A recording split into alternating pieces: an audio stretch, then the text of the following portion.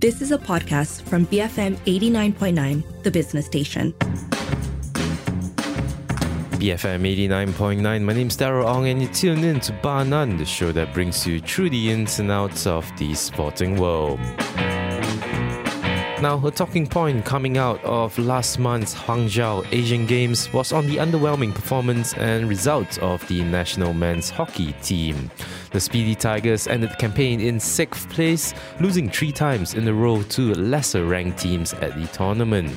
A medal for hockey was expected, where a positive result will automatically qualify the Speedy Tigers to next year's Paris Olympics. The campaign was also one that dropped the national team rankings from 10th in the world to 12th, with a knockback effect being that the Olympic Council of Malaysia took the sport out of the Road to Gold program. Joining us on the line this week is Vigneswaran, a former hockey international and also the president of the Kuala Lumpur Hockey Association. He joins us on the program as we dissect the Asian Games performance while looking ahead at the hurdles to Paris Olympic qualification. I believe that the guys, the team, the boys team especially, they're geared to go for a gold medal. But the thing is, probably they went for a tournament before that, Asian Champions Trophy in India, and they did pretty well, losing to India in the final. And I think it's difficult to pick twice in a very short spell. And the other reason is probably they have too much pressure thinking that they want to win gold. So sometimes, in sports especially, you must think about the little steps, the process, rather than the destination. And you touched a bit about that performance in India. You talking about how they peak, and I guess some people would say that, especially in the lead up to Olympics, they played their best hockey in August at that Asian Champions Trophy in India. Do you agree that they peaked a bit too early and too soon? Well, looking at results, one can say that possibly, that peaking, you can't peak twice in a very short spell, and that's one of the concerns. The team is good, very well prepared, good set of players, very motivated. And I know how frustrating one can be expecting something and then you end up something else. Yeah, expectations, right? I think they went into the tournament, they went to China with hopes really set high for them. One of the title gold medal contenders, really. And just to fizzle out like that is quite a disappointment, isn't it? Yeah, and interestingly, at this level in sports, the difference is not big. It's just moments in the game. For instance, when we played Korea, in the actual game, we had a penalty stroke. Had that penalty stroke gone in, our fortunes would have changed. There are moments in game matters a lot. It was not favorable to us, and that's the results. The little things matter, right? Malaysia, after that campaign, dropped from 10 to 12 in the world rankings, which is quite surprising because, like we mentioned, the team was on an upward trajectory, losing 3 times at the Asian Games to lesser ranked teams. What will you attribute this drastic change of form to? Yeah, obviously, and sports is something that is unpredictable. That's why, that's the excitement of playing. That's the excitement of watching the game. Sometimes you go in as favorites and then you get upset by some opponents who you think that you can overtake them and beat them, but then they come with a different strategy and they outwit you. So this is all sports, what excitement it brings to you. Yeah, for sure. Yourself being a former international, and when you watch the games in Asia, how has the level of competition at the Asian Games evolved over the years? Is it the case, Vignes, of other countries pulling ahead of us in terms of quality? Well, India has pumped in so much money, invested a lot, and you can see of recent times, even their under 16 goes to Europe for a tour, play tour and stuff like that. So they're very serious about their hockey. A lot of government injection into the sport that you can see they are now number one hockey nation in Asia. Yeah. And obviously Japan, Korea, even the likes of Indonesia is coming up. Indonesia of recent times has invested a lot and they're trying to narrow the gap. So this is where we have to really pull ahead, in our own way. Yeah, the competition is high. I think many people also were surprised by host China and the quality of hockey that they brought to the table. Oh, yes, definitely. Being the host country, China, they have invested a lot in hockey. If you see the women's team especially, they won gold. They roped in Alison Annan, who was the former Dutch coach who won the Olympic gold medal. And then they have Rick Charlesworth to follow it, who is a very, very notable coach around the world. People know him. You can see how they turn around the Chinese team to win gold medal at the women's hockey. Plus, you can see the men's team now. They outwitted us. Yeah. And this is where China has come back into hockey. But looking at our own game, Vignes, I think one of the key flaws that were pointed out was Malaysia's inability to deal with long balls, especially with that game, that cruncher with China. However, in your opinion, were there any silver linings, key highlights of the performance, standout players or moments? Well, China strategically played to their strength. They had to take their chances through the long balls and counter-attack. And they know that is where our defense is vulnerable. Because when we push up, we press full, and then we try to create something. And then off the mistakes, they counter through long balls and create opportunities behind us. And this is where they got ahead of us. So these kind of things is an educational thing for Malaysia. Yeah. Since this is over, we got to learn that in future how to deal with this kind of opponents. Other than that, throughout the whole campaign, the whole tournament itself, any key moments for you that stand out? Well, obviously you could see China as an emerging country. You can also see India with their dominance. They have like 40 players at least in their senior team pool. And you can see they have so many players. They have really good depth. So they're not really bothered of much injuries or whatever. Whereas if we have an injured player, we have to be very concerned about that player because our pool is not as big as them. Yeah, so these are among the things. Korea, on the other hand, has an aging team. A few players, probably 40 or reaching 40, and been successful as well. But then in the next few years, we don't know what's going to happen to them. Yeah, and speaking of, aging players, ourselves, Malaysia, not so much different. The scene is kind of like in limbo now. 60% of the national team have aging legs, players almost above 30 years old, while on the other hand, the junior squad not quite ready to make that jump to senior elite competition, right? In your opinion, why is there that gap in between? Well, this is the challenge that the country is facing. Well, these junior boys are now facing for the Junior World Cup in 4 weeks' time. We play Chile on the first game. Well, we just finished the Sultan of Johor Cup, finishing number 7, South Africa, but behind all the other participating teams. A lot of work needs to be done, and that gap has to be narrowed. So this is where there is a gap, but it comes over the number of games you play, the young boys, and hopefully by then they can narrow that. But nevertheless, we have the 2021 junior batch.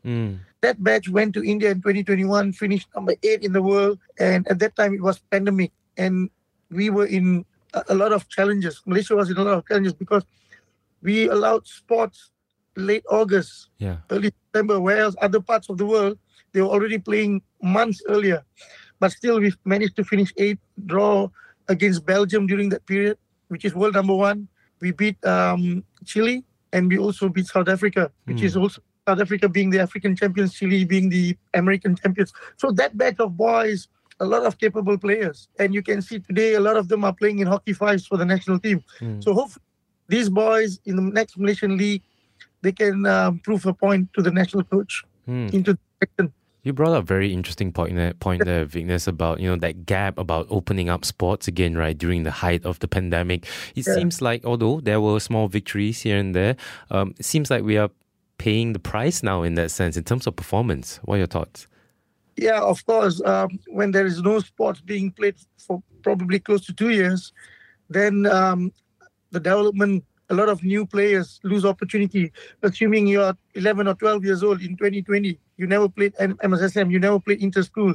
Suddenly you're in Form 1, Form 2, and then you're trying to play the sport. So this is where time is of essence. So pretty that batch is the same thing at international game, where we were allowed to play later as compared to the European counterparts. A tournament you brought up that happened recently, the Sultan of Johor Cup, right, happened last weekend. Malaysia's junior team narrowly avoided the bottom spot. Like you said, 7 out of 8 teams.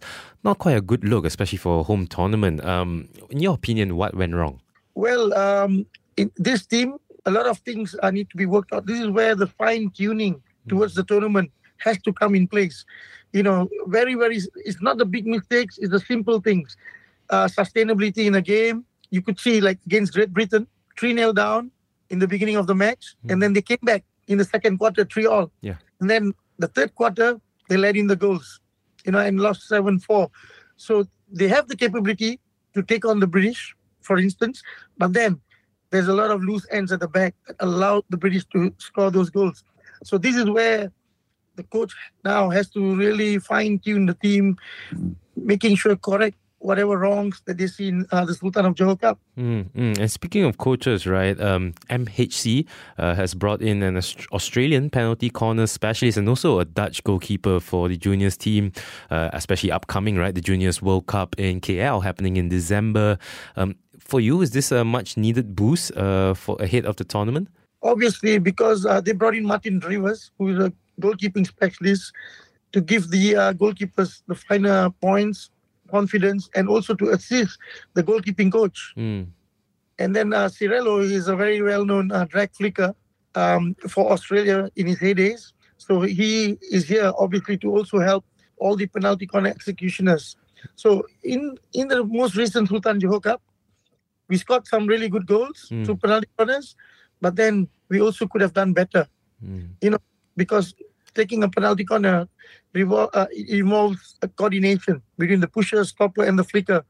So sometimes there were moments where the stopper did not manage to stop the ball perfectly, or the direction of the push did not go to what it's supposed to go. Those kind of small little things. This is where Cirello has to come and correct those things.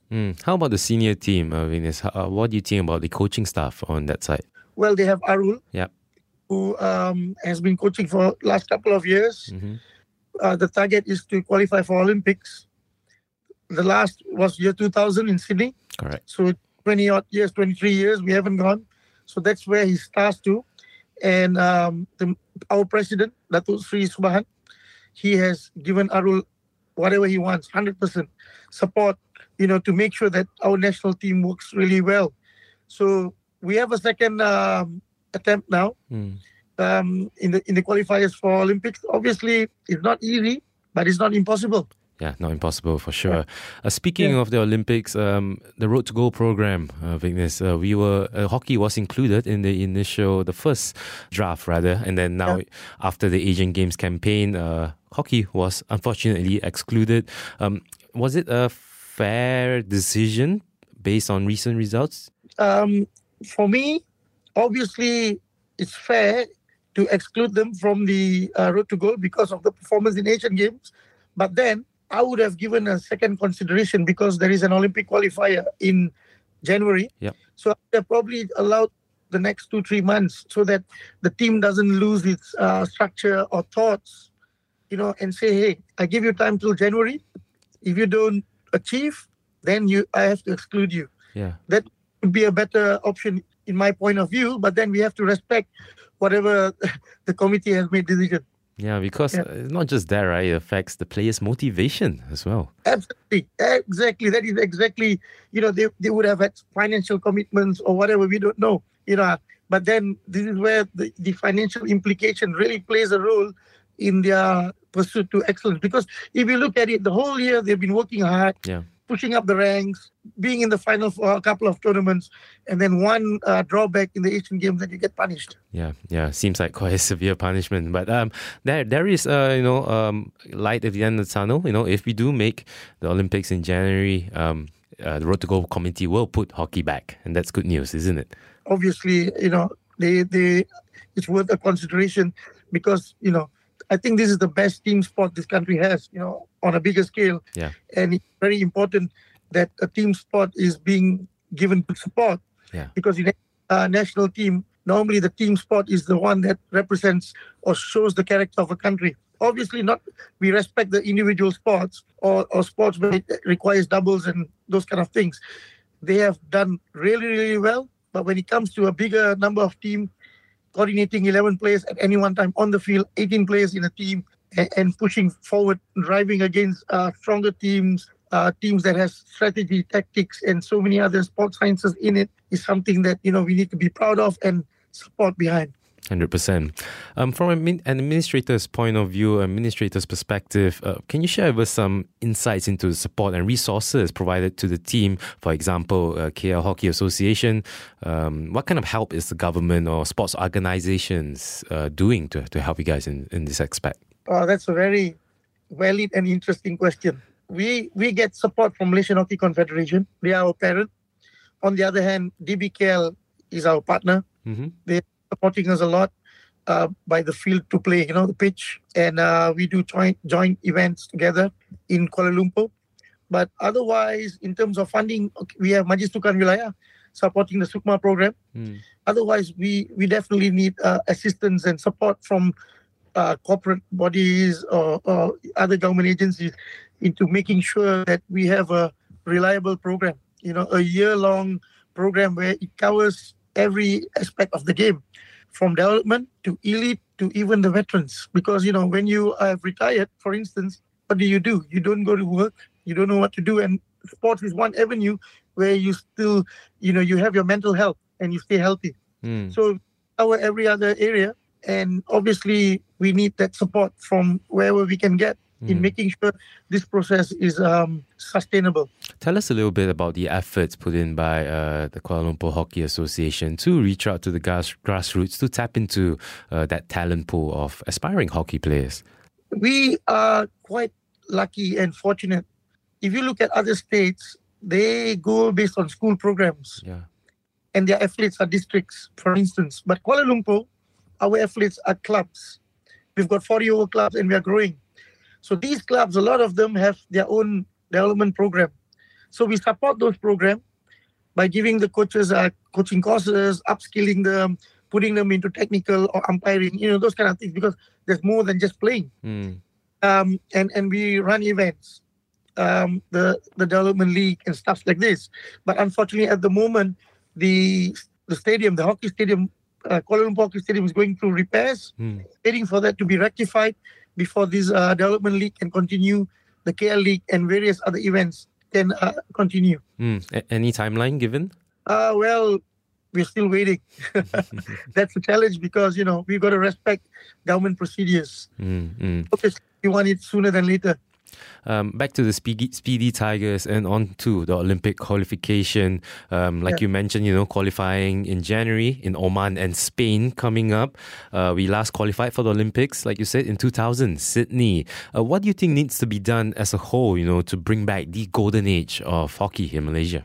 Well, one thing important that we need to note is today, more nations are playing hockey. Yeah. It's getting more scientific, more tactical. You can't run away from grassroots, things like that. And to prepare a team for Olympic Games, it takes an 8-year cycle. So the investment into athletes is not now, it's from when they are young. So these are all the considerations. So you have new nations coming in and trying to overtake the more established nations. Like, for instance, in Asia Games, we see China now, outshining others. So this is the challenge in sports that we have to face, but we have to prepare ourselves cleverly and get the right people. So this sport, like hockey, it's like art of going to war. In a team, you can't have all soldiers. You need to have the sergeant, you need to have the captain, you need to have the general, major, that kind of thing. So you need leadership within the team. The guy who calls the shot, leads the team, follows runs the coach instruction on the field and to the players. You also need players who are thinkers, not just executors, who can, sports, hockey is such a fast sport that your decision-making process has to be split second. So you got to map, you got to do pre-scan planning, all these things. So a lot of mental thought into it, not just physical. So you need people of all walks of life, different characters. You need a different mix of hockey players. Yeah. And I think, Witness, that you're one of the captains, one of the sergeants driving Malaysian hockey forward. Last question, what are your hopes for the future of the scene in Malaysia? Well, obviously, I want to see them not just qualify for Olympics, but do well in the games. For all these years, even during my playing days, everybody talks about qualifying for Olympics. Yeah. But why do we just want to qualify? We want to do well. We want to do well at every level. Because when you say you just want to qualify, what happens when you've qualified? Going for a holiday? We want to do well. We want to make sure we build this game to a different level. So we need people with the right mindset, with right, not just mental strength, but psychological advantage, believing that when you walk into the field against players who are more established, you will take them on. You give them no respect. If they want to be better, they got to be better than your best. That was Vigneswaran, the president of the Kuala Lumpur Hockey Association, also the manager of the Under-21 national hockey team, as this week we've been dissecting the Asian Games performance while looking at the hurdles ahead of the Paris Olympics qualification. And with that, we've come to the end of this week's show. If you'd like to revisit that story again, you can head over to our website real soon, www.bfm.my/Bar None. And if you'd like to get in touch with the program, you can access at BFM Radio. My name's Darryl Ong, and this has been Bar None, the show that brings you through the ins and outs of the sporting world. Join us again next week, only here on BFM 89.9, the business station. You have been listening to a podcast from BFM 89.9, the business station. For more stories of the same kind, download the BFM app.